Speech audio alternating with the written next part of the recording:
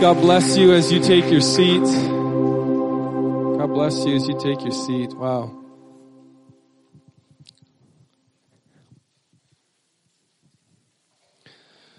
May I just encourage you as we conclude this series. This has been a desire of mine and Kim's for the beginning of the school year here, is that you'd get a heart after the lost.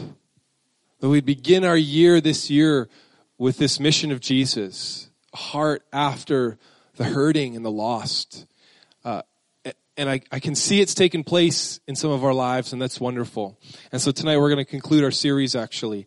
And so can I encourage you, if you're there, awesome, keep going. If you're not there, I believe God's going to speak in a specific personal way to you, in a corporate way to all of us. And can I encourage you to be open to what God has for you tonight through Kim. So let's give it up to Kim.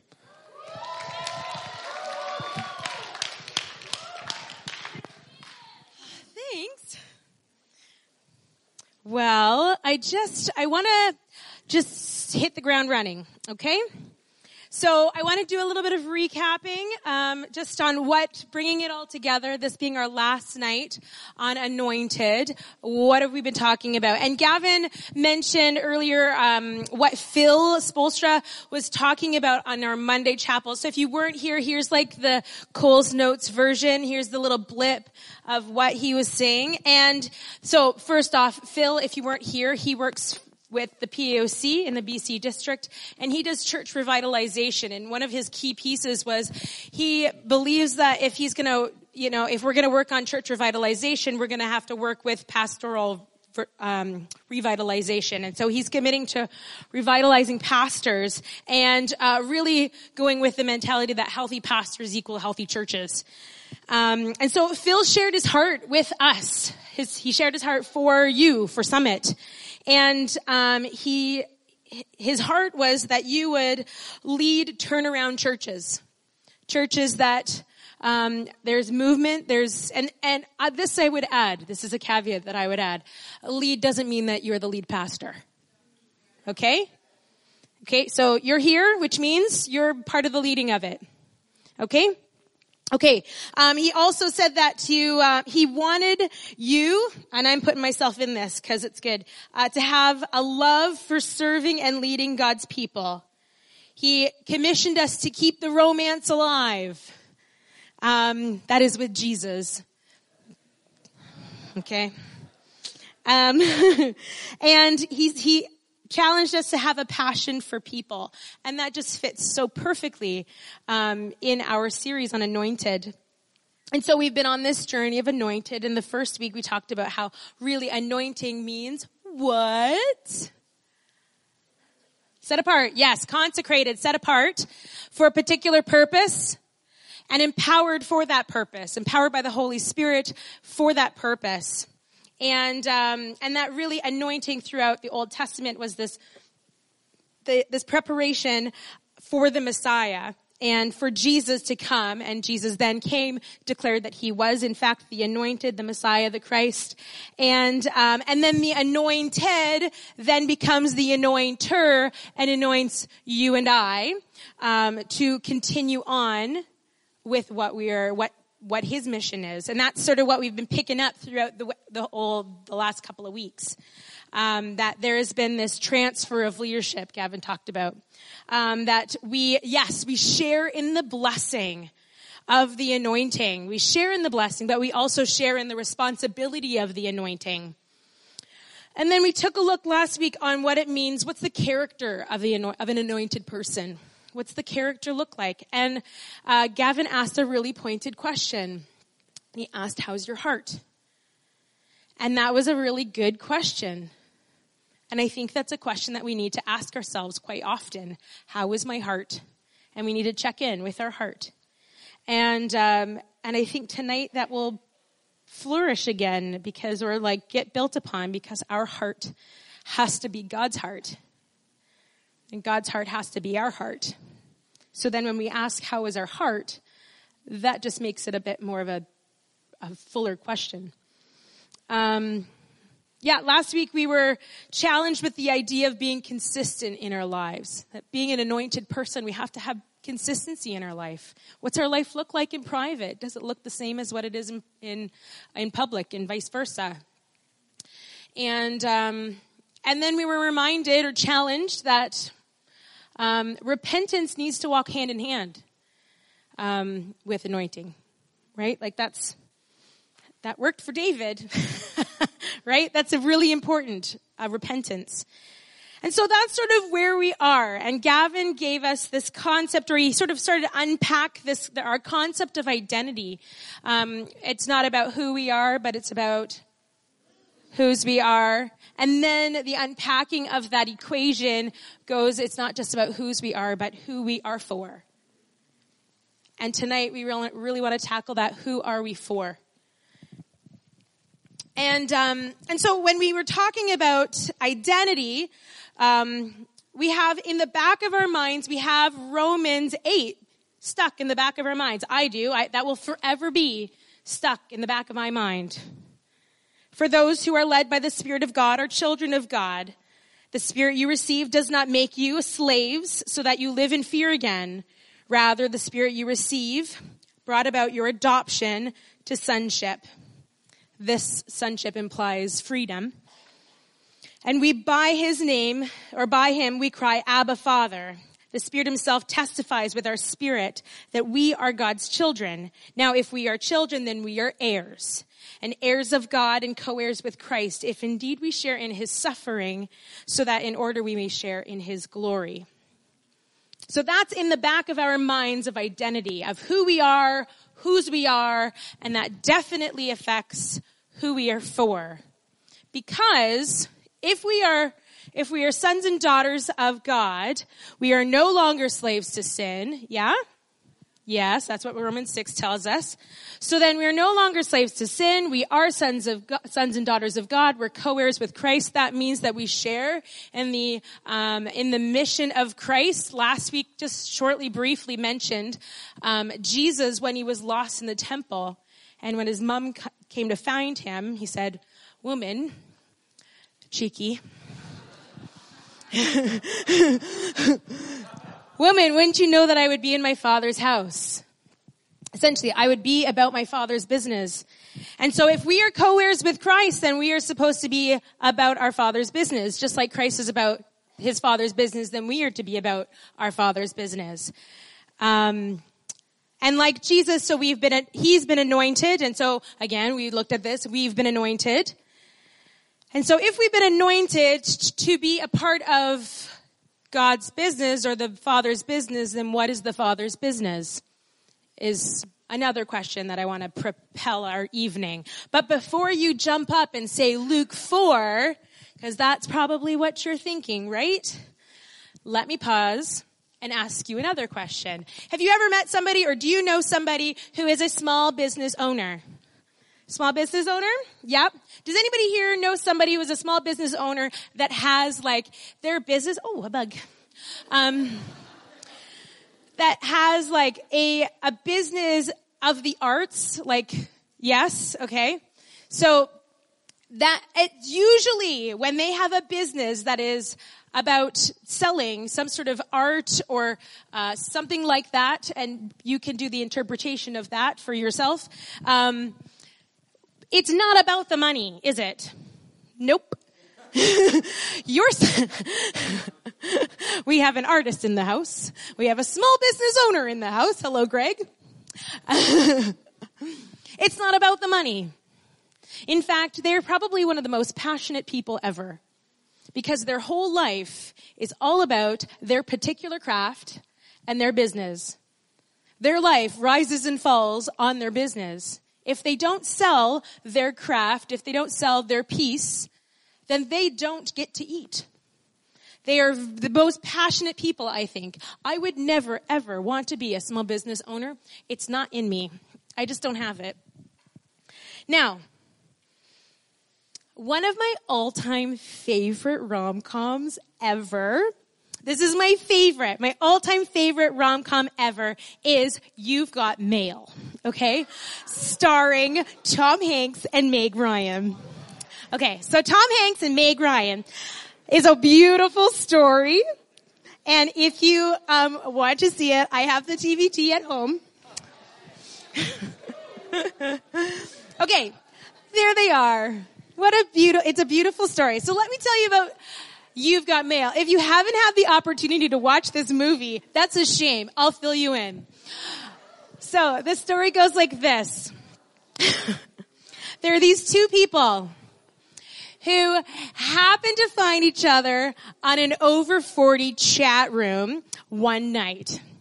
And so they've begun this quaint, cute little romance. It's pretty, pretty light. And they begin this little romance by email. You've got mail. And so they send little fluffy, trivial little things to each other, right? Like, somebody saw a butterfly on the train, and the fall makes you want to have a bouquet of sharpened pencils, right? Like, don't get me started on this movie. I could quote the entire thing. Anyways, so we have Tom Hanks, who plays Joe Fox, and Meg Ryan is Kathleen Kelly. And Joe Fox is the owner of this brand new Fox bookstore. And Fox Books is like Chapters. Okay, so it's got its discount books and its delicious cappuccinos.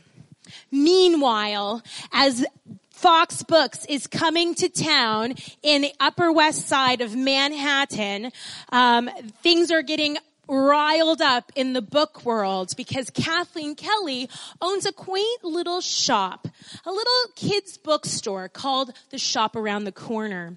And so the Shop Around the Corner is this beautiful shop where you can get any kind of kids bookstore, and Kathleen Kelly even reads kids stories to kids. It's beautiful. But the big bad Fox store is coming to town and now starting to take their customers. So, small business owner is starting to freak out, Kathleen Kelly. Meanwhile, romance is just getting really beautiful all online. They're sending wonderful emails and it's just so sweet. Now, somewhere in the mix, Joe Fox realizes that Kathleen Kelly is the one who he is putting out of business. Now, she is like sticking it to the man because she figures she's very passionate about her store, and her store has been open for 40 years because it wasn't just her store, it was her mother's store. And And so she even has her mother's hanky available for snotty-nosed kids if need be. Okay, like this is a really big deal. And so Kathleen Kelly goes to the mattresses with Joe Fox, but funny enough, Joe Fox told her to go to the mattresses. It's a quote from a movie. Watch the movie, you'll get it all. Anyways, so eventually the Fox bookstore just obliterates the Shop Around the Corner. And she has to close down. I know. Okay, remember, she doesn't know who her love interest is yet. It's all still a mystery. Okay, so I know, I've got you on the edge of your seat on this rom-com. I know. Okay, so I won't spoil it for you. No, we're only going to go up to like an hour and 15 minutes of an hour and a 45-minute movie. Okay, so here we have Kathleen Kelly home, just destitute and she has a cold to boot. Okay? So she is just absolutely destitute in her home. And remember, Joe Fox knows who Kathleen Kelly is, and that he actually decides that he's in love with her. At first he hated her because she was like giving him the gears, but then he fell in love with her. And so he decides that he wants to be her friend and try to like actually woo her. Not woo her from the guy from the email, but Joe Fox wooing her. So he shows up to her house with a bouquet of daisies. Gentlemen, daisies. So daisies are Kathleen Kelly's favorite flowers. They're the happiest of flowers. And so he comes to her door. She does not want him there because he is her arch nemesis. But he comes and he's being friendly. And then he says, he's starting to apologize for, shutting down her family business. And he says, it's not personal. It's business. Bad news.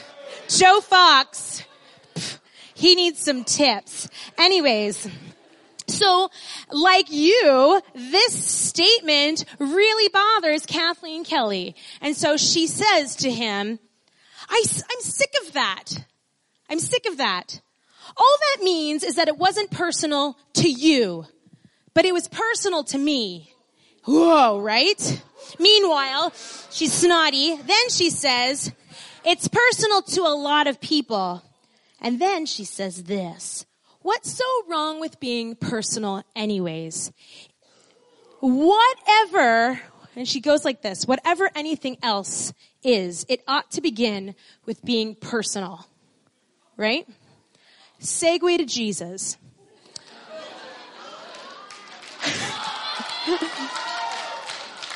See? Hour and 15 minutes of an hour and 45 minute movie. I'm not telling you. Okay, so the Father's business, it's personal. It's real personal. Okay? It's not just business. It's not just business. It's personal. It's God's passion. It's his passion for people. And so what is his passion? And really, isn't that why we're here? Isn't that why you come to Summit? To know the heart of God, to know the passion of God? That's why we're here. And I am convinced that when Jesus goes into the synagogue in Nazareth and he's given that scroll and he reads that the Spirit of the Lord is upon me, for he has anointed me to bring good news to the poor.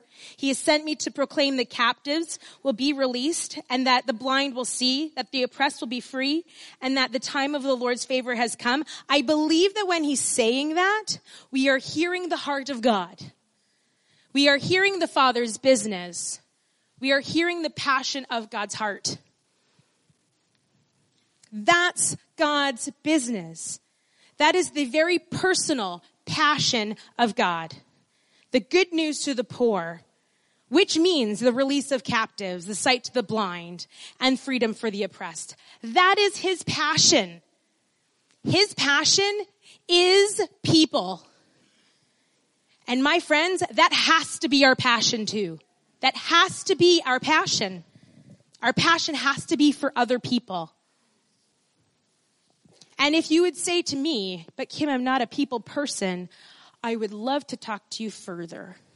Because I believe that we are all built differently, but we are all built for a passion to see people come to Jesus. And our passion has to align with God's, and his passion is people. So God's passion is the poor. We see the heart of God for the poor and the marginalized throughout Scripture. It's all over the place, all over the place. So we even see it at the very beginning, right in Exodus. We see in Exodus 23:6, it says, in lawsuit, you must not deny justice to the poor. And then in the same chapter, he says, oh, this is kind of fun. He says, but the land be renewed. Okay, so he's talking about like the Sabbath year of harvesting. He says, but let the land be renewed and lie uncultivated during the 7th year. Then let the poor among you harvest whatever grows on its own. Leave the rest for the wild animals to eat. The same applies to your vineyards and olive groves. What's the big deal? Well, there's a little bit of an interesting tidbit here. Because this agricultural system that God put in place to have the 7th year to rest, this Sabbath year that's called a Shemitah, literally means to release. Interesting. To release the captives. Interesting. I don't know. Maybe it's just a well-used word, but it just seems interesting to me that God would, in his very nature of how he's even set up agriculture, that he would release people from working a land. That he would release a land from being worked. That he would release the poor to have access to resources that they would not otherwise have. That's interesting to me. Interesting that God would be so much about the poor that he would set up an entire agricultural system that helps them out. Interesting. God says that his people in Deuteronomy 15:11 that there will be some poor in the land. But that the Israelites need to address their needs. And so we actually hear exactly the passion of Jesus in Deuteronomy 10, 12 to 20. And so you can even turn to your Bibles. We're going to read that together. So Deuteronomy chapter 10, verses 12 to 20.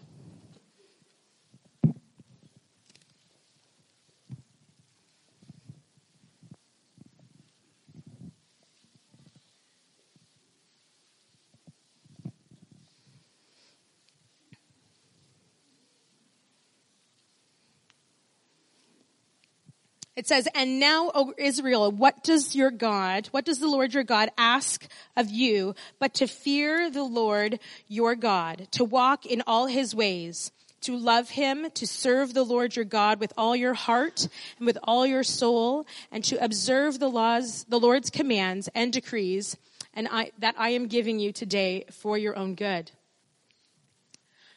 To the Lord your God belongs the heavens, even the highest heavens, the earth and everything in it. Yet the Lord set his affections on your forefathers and loved them. And he chose you, their descendants, above all nations as it is today, his love for people. Circumcise your hearts, he says, therefore, do not be stiff-necked any longer, for the Lord your God is God of gods, Lord of lords, the great God, mighty and awesome, who shows no partiality and accepts no bribes. He defends the cause of the fatherless and the widow and loves the alien, giving him food and clothing. And you are to love those who are aliens, for you yourselves were aliens in Egypt. Fear the Lord your God and serve him. Hold fast to him and take your oaths in his name. God gave the Israelites really clear, strict instructions how to treat the poor. Really clear. Even in these little bits, can you hear the heart of God? Can you hear his heartbeat, his passion for people? He cares about those who are marginalized. He cares about those who are outside of the social norm. He cares about them. He sets particular things in place so that they would be cared for. He has a passion for people. He has a passion for the poor, a passion for the captive, passion for the blind. He has a passion for the oppressed. And he had a passion for them before they were even oppressed, before they were even made. He had a passion for them. And so because broken people are his passion, people who need freedom, they are his business. He commissions us, his people. Well, he commissioned them, the Israelites. He commissioned them to take care of the marginalized. But they didn't. And just as we saw a couple weeks back, how we saw the narrative of anointing, we see this narrative of the overlooked being overlooked. We see in the Old Testament scriptures from a bunch of the prophets, because almost all the prophets call out the Israelites and essentially say, you didn't take care of these people. You didn't take care of them. See, God told them how to take care of them, and they lost sight of God's personal passion for people, and they turned their focus and made their personal passion themselves.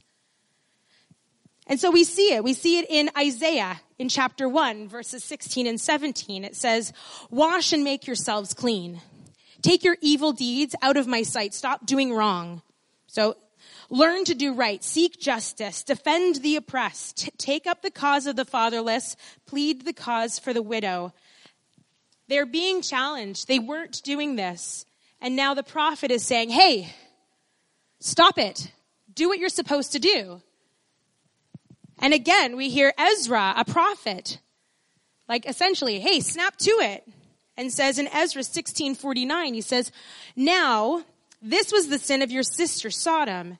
She and her daughters were arrogant, overfed, and unconcerned.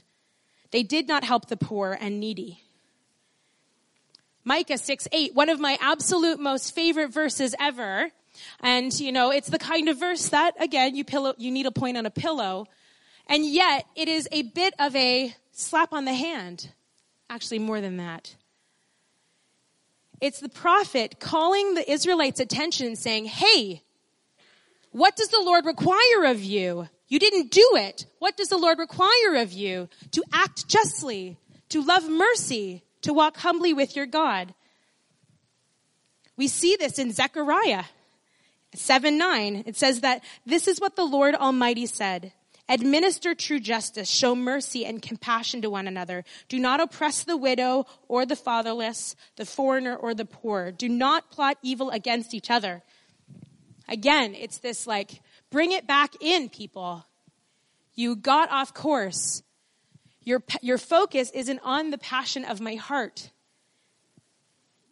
You're not about my personal passion. You're about your personal passion.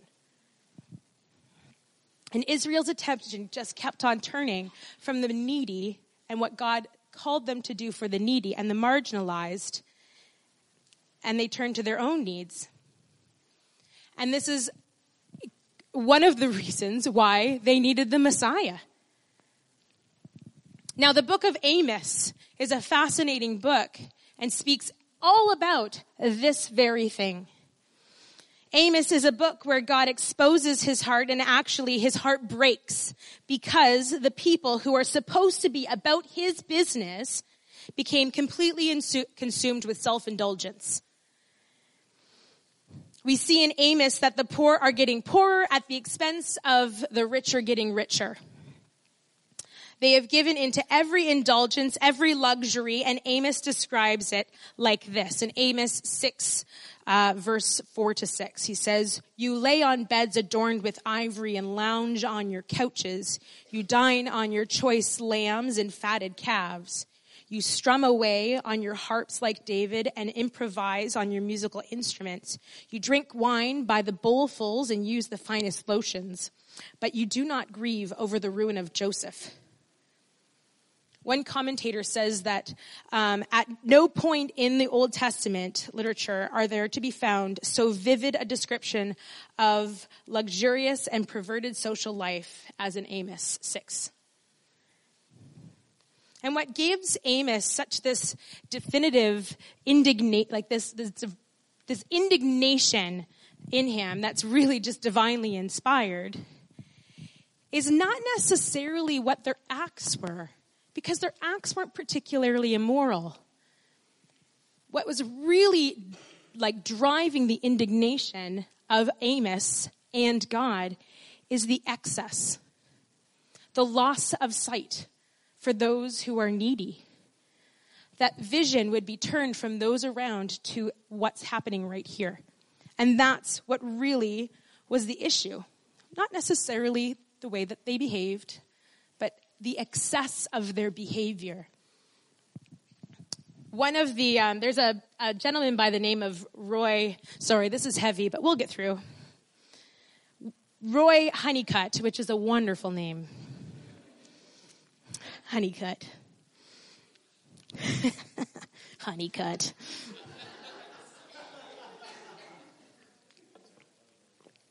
If there's a dating couple in here, I think that you should make that your term of endearment. Oh, Honeycutt. Right? Like, that would be funny. Anyways, okay, so Honeycutt wrote this book called Amos and His Message.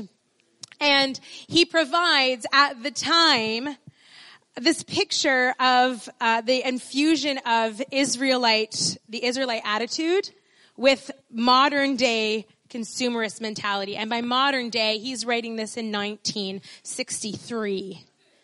So modern at a stretch, but it fits. And so this is what he says. Modern America, and I would say, and Canada, may have foam rubber sofas instead of ivory inlaid couches. May have filet mignon steaks rather than lamb from the flock and calf from the stall. But it has succumbed to the same temptations as did Israel. Wine may not be consumed in the temple bowls any longer, but per capita consumption of alcohol in America today would startle even Amos. The jukebox, let's just say Spotify, may have displaced the harp of Amos's day, but the ruckus of music has remained to identify a society gone mad with self-indulgence. Luxury-minded society will anoint itself with the finest cosmetics, despite the passage of 2,700 years. In essence, nothing really has changed in the self-indulgent world except the day on the calendar. That's heavy stuff. But we do that, right? That we anoint ourselves with the finest of society's best. I am so challenged. And my prayer is that, oh God, if I have ever anointed myself with the finest of society's stuff, forgive me. That I would replace your anointing and put on something else. And so after that really low blow or really heavy stuff, here we sit. Are we self-indulgent? Or do we carry God's heart in our heart?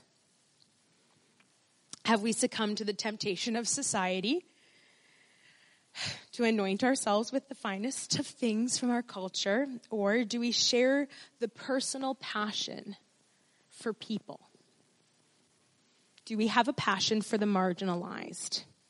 Or do we have our own passions as the most important, like the people that Amos was speaking to? So I just wanted to pause maybe and ask ourselves a few questions. Do we share God's passion for people? Do we? Do I? Do we? Does our heart break when we see people who are oppressed? Does our heart ache when we see the blinded who cannot get a glimpse of God's goodness? Do our hearts crumble when we see the man or woman who are standing with their sign at the light? Like, does that do it? Does my heart beat with God's heartbeat when I see them? Or am I so focused on my own freedom that I forget that freedom isn't just for me? Am I so focused on fixing my eyes on Jesus that I don't look around the world and see people who are hurting and actually need me to do something? These are the things that I think about, that I'm very challenged with this week. And these are the things that we need to think about. I wish I had a joke here. Okay, so just an aside. The very first week that Gavin preached, he was just chatting a little bit, and he was trying to get people to engage, and he says, "Am I paddling my own canoe?" And I thought that was the funniest thing ever. And so I thought, okay, maybe there's a place where I can use that tonight. There's no place yet, I don't think. So I'm just going to use it as like a bit of a point of a breath. Am I paddling my own canoe? Okay. Okay. Thank you. Okay. So who are the poor? We've been talking about the poor. The poor are important. We are to bring good news to the poor. Who are the poor? Which really begs the question, one of the questions that we're working with is who are we anointed for? So who are the poor? And so that's all in there. Sort of the same question. So the poor here refers to, just as we would think it would be, it's those who are living either in the socially or economic limited environment. That's what that word means when in that text. There's also this idea of the pious poor, and we see a lot of texts in 2 Samuel. Amos talks about the pious poor, and these people, the pious poor, are people who are the humble people. Commentators say that these particular type of people are the ones who are open to God. They're the people who know they're poor, who know they're in need. Those are the pious people, pious poor. And there's this challenge of, okay, we need to meet these people because they're ready to go. They know they need something. But we know that the poor is also the oppressed, the blind, the downtrodden. I don't know if we need to list every single person that might fit under the poor, because I think we know who the poor are. I think we know who the marginalized are. And if we don't, then perhaps we're just not looking, because they're people who are burdened, people who don't know Jesus, right? People who are just not the kind of people that we might hang out with. They're the people who are fighting some really internal battles. They're the poor. And this text Jesus is quoting, he's saying that we need to bring freedom to the poor, good news to the poor, full stop. That's it. Good news to the poor. But in that, there is release, recovery, and freedom. That's what God brings when we bring good news to the poor. Recovery, freedom, release. And he's setting free the blind. That really, when it talks about setting free the blind, that really does allude to, one, that the physical healing that Jesus does, but then also salvation. And his heart really, this has been his heart the whole time. We see this constantly in Scripture. And in Isaiah 58:6, it says that this is him when he's talking about worship. Is this not the kind of fasting I have chosen? To loose the chains of injustice, to untie the cords of the yoke, to set the oppressed free, and to break every yoke. To be out there, to be spreading the gospel, preaching the gospel to the poor, that is not outside of worship. That is worship. We get great joy out of worship because God is so good, right? We get to worship God through meeting the needs of the poor. It's not a task. It's worship. That's God's heart. He loves people, right? It's a joy. Do I feel that way? This is the Father's business. Jesus lived it out every single day, right? When he walked with the people that he shouldn't have walked with, when he touched the people that he shouldn't have touched, when he sat with the people that he shouldn't have sat with, when he went to the homes that he shouldn't have gone to homes with, when he talked to children, BT Dub. please get involved in kids ministry. Okay? I'm going to stand on this soapbox for just a second. All right? Get involved in kids ministry. If you want to change lives, if you really, really care about the good news and changing people's lives, start when they are young. Okay? Please, somebody get the heart for kids. Because you're not just getting a heart for kids, you're getting a heart for youth, and you're getting a heart for young adults. And then they grow up and they become parents. And then they grow up and they become business people. Okay? Don't just see them as snotty-nosed people. They are not. At this time, they were very marginalized. Even the disciples held them at bay, and Jesus said, no, let the kids come to me. Please, somebody get the heart of Jesus for kids, please. Okay? Sorry, I'm a kids pastor at heart. Okay, moving on. Okay. Okay, so Jesus cares about the poor. He cares about the poor so much that he even put himself in their place, even in his teaching. And he said in Matthew 25, right, when I was hungry, you came and you fed me. When I was thirsty, you came and brought me a drink. When I was in prison, you came to visit me. And they said, how would we do this, right? That's the parable of the sheep and the goats. When did we ever do this? When you did this for the least of these, you did it to me. When we care, we worship Jesus.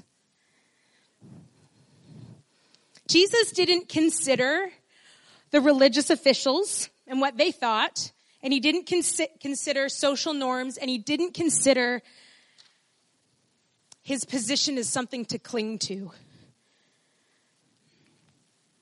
My friends, we don't sit in this room anointed, absolutely full of God's anointing, set apart for a purpose, and empowered for a purpose. We don't just sit in this room for a great reputation in Christian churches. We sit in this room for now because there is a very, very personal passion of Jesus, a very personal passion of our God. And he has anointed you to pick up the passion. He's anointed me to pick up the passion and do something with it. We don't sit here for a great reputation. Let us not consider that. It's got to be our business too, right? It's got to be our business too.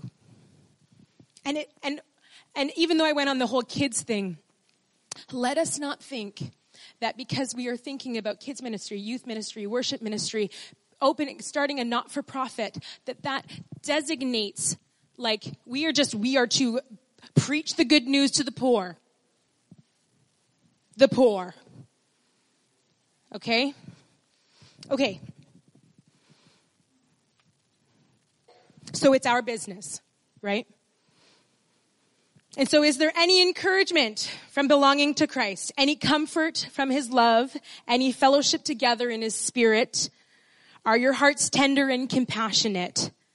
Asks Paul in Philippians. Then agree wholeheartedly with each other. Love one another and work together with one mind and purpose. The passion of Jesus. Don't be selfish. Don't try to impress others. Be humble. Thinking of others better than yourself. Don't look out only for your own interests, but be in the interests of others too. That's the personal passion of the Father. When he appeared in human form, he humbled himself in obedience to God and died a criminal's death on the cross. He did not consider equality with God as something to be clung to. Instead, he gave up his divine privileges and took the humble position as a slave and was born as a human. That's the Father's business. That's the Father's business. To humble. to become poor so that we can actually care for the poor. He did it. What does that mean for us? And so, some other questions. If we are anointed to proclaim the good news to the poor, to proclaim freedom, what does that look like? And so I've been challenged with a few questions. And so, I'm just going to keep challenging. So join with me in the challenge. We're in this together. This is a question that Phil asked us. Are we focused on preaching the good news of Jesus to others, or are we interested in our own preferences and platforms? We have to ask ourselves that.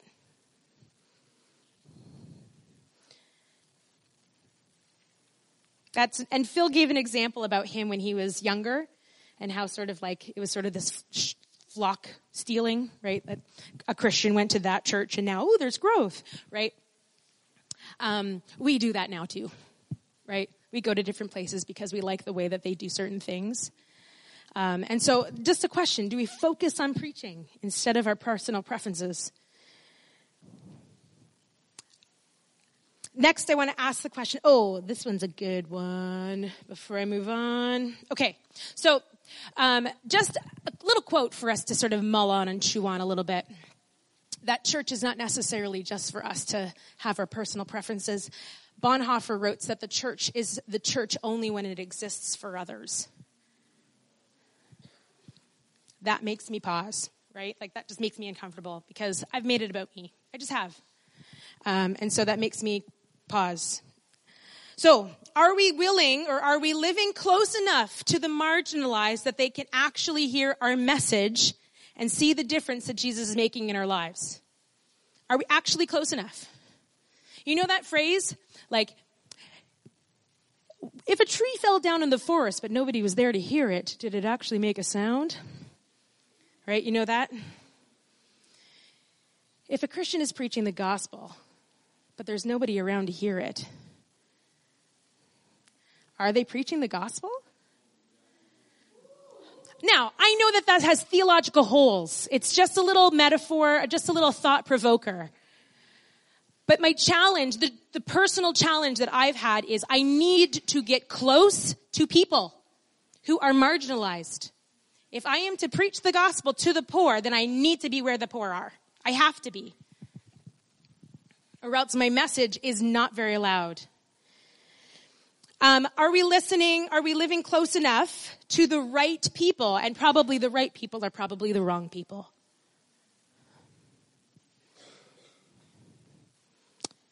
They're probably the people that are going to ride our last nerves sometimes. They're probably the people that require extra grace. And that's very good. And we should extend our love to them.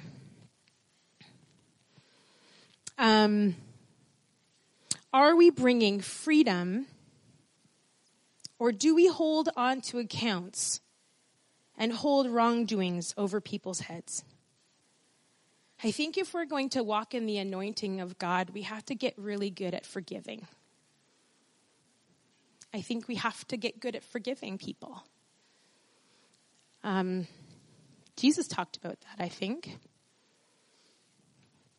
Do we live our lives reflecting God's light so that the blind's attention is shone to Jesus? Are we actually willing to do something with the power that the Holy Spirit has given us? And do something to bring freedom, release, and recovery? Are we actually willing to do something?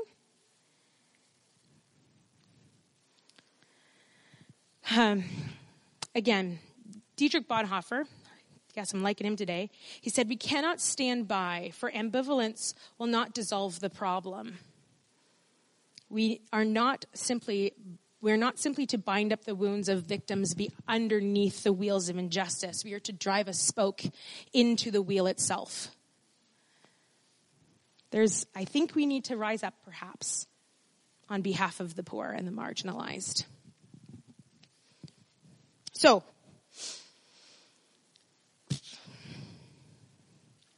one last reflection.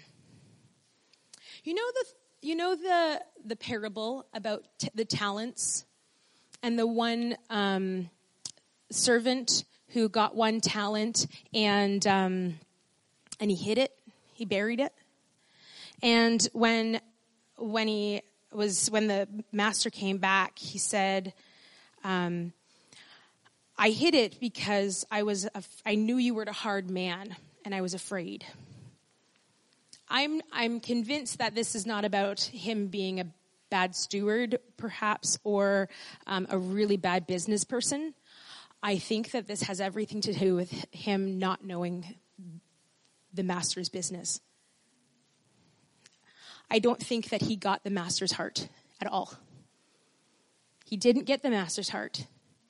So because he didn't get the master's heart, he hid it. My friends, I do not want to hide our anointing. I don't want to do that.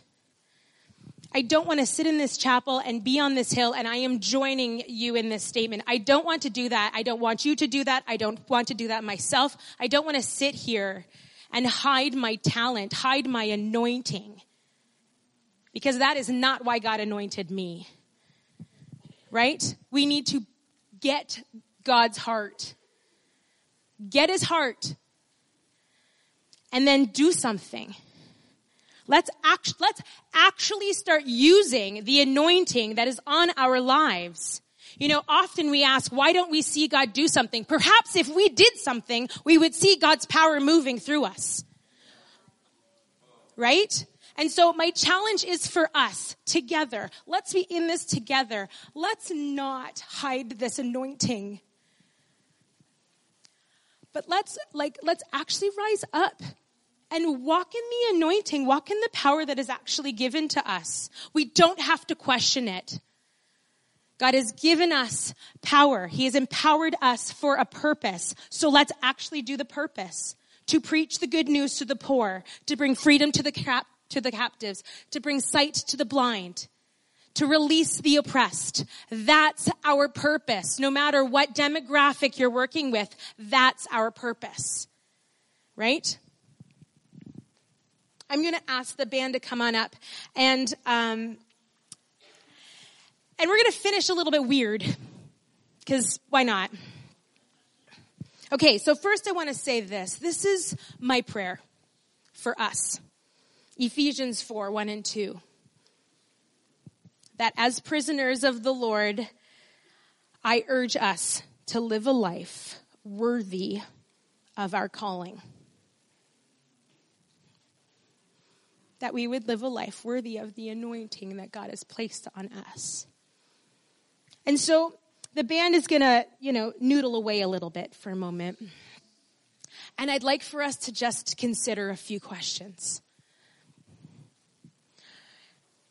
Ask yourself, I'm going to ask myself too, am I living a life worthy of my anointing? Just be honest, right? It's not meant to be like, down. But let's just be honest with the question. Am I living my life worthy of my anointing? If you've got your journal, we're going to take actually some time. We're going to take probably a little bit uncomfortable amount of time to actually reflect. So are we living a life worthy of my anointing? Secondly, am I actually being an agent of recovery, release, and freedom? Am I doing that? And if not, what areas does God need to do, or do I need to let God change in my life? And how will I put that change into action? We're going to just sit and reflect. And then we'll do something after. Okay? We'll give a couple of minutes just to reflect and think.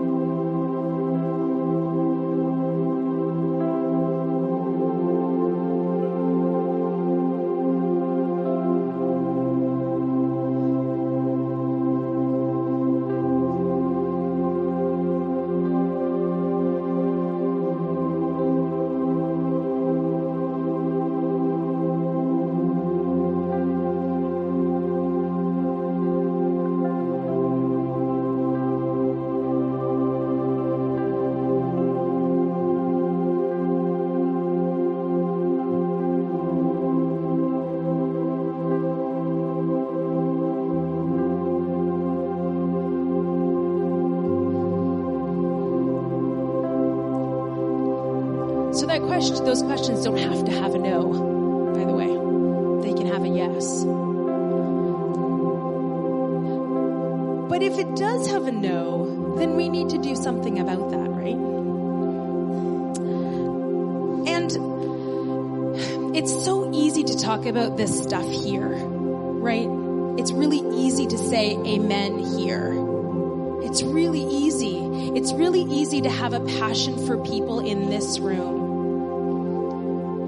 But if I can just continue the challenge train a little, if you are not involved in a ministry, if you are not somewhere close to the marginalized, can I challenge you to get real close real soon? Because it's easy to say amen here, right? It's easy to get into the hoop of, encouraging me to preach something, but we have to live it out. See, that's the thing about when Jesus came. That was the difference about what happened with Jesus. Because he didn't just read that text and sit down and never do anything again. He read that text and then he lived it out. And he gave his life for it. And that's what our call is, my friends. Let's give our lives for it. It is so worth it. You're living in such incredible freedom. I'm living in such incredible freedom. I have such a wonderful life because of Jesus. And we are called to live up close and personal with people who are marginalized, whatever that looks like. And so, my friends, let me say it one more time. If you are not at a place where you are doing ministry, where you are actively pursuing, getting close to the marginalized, see Jerry tomorrow. Let's put feet to these words, yeah? Okay, awesome. I want to do one last thing. We're going to end in 3 minutes. But this is how I want to end. That song, Let There Be Light. Great song, hey? Great song. Wept through the whole thing. Great song. And I feel so compelled that we need to sing it and declare it. Declare those words prophetically. Declare the words of Jesus. Let's sing it out. Right? Let's sing it out loud, as the song actually says. Let's sing it out loud. And then let's live it out loud. Right? So band, would you lead us? Let's sing, let's declare, let's commit. As we sing, I'm going to challenge you one more time. I think this will be it. One more time. Consider this. Before you sing out loud, are you ready to commit to doing it tomorrow? Then let's sing it out. Join with me. Let's stand and let's sing it out.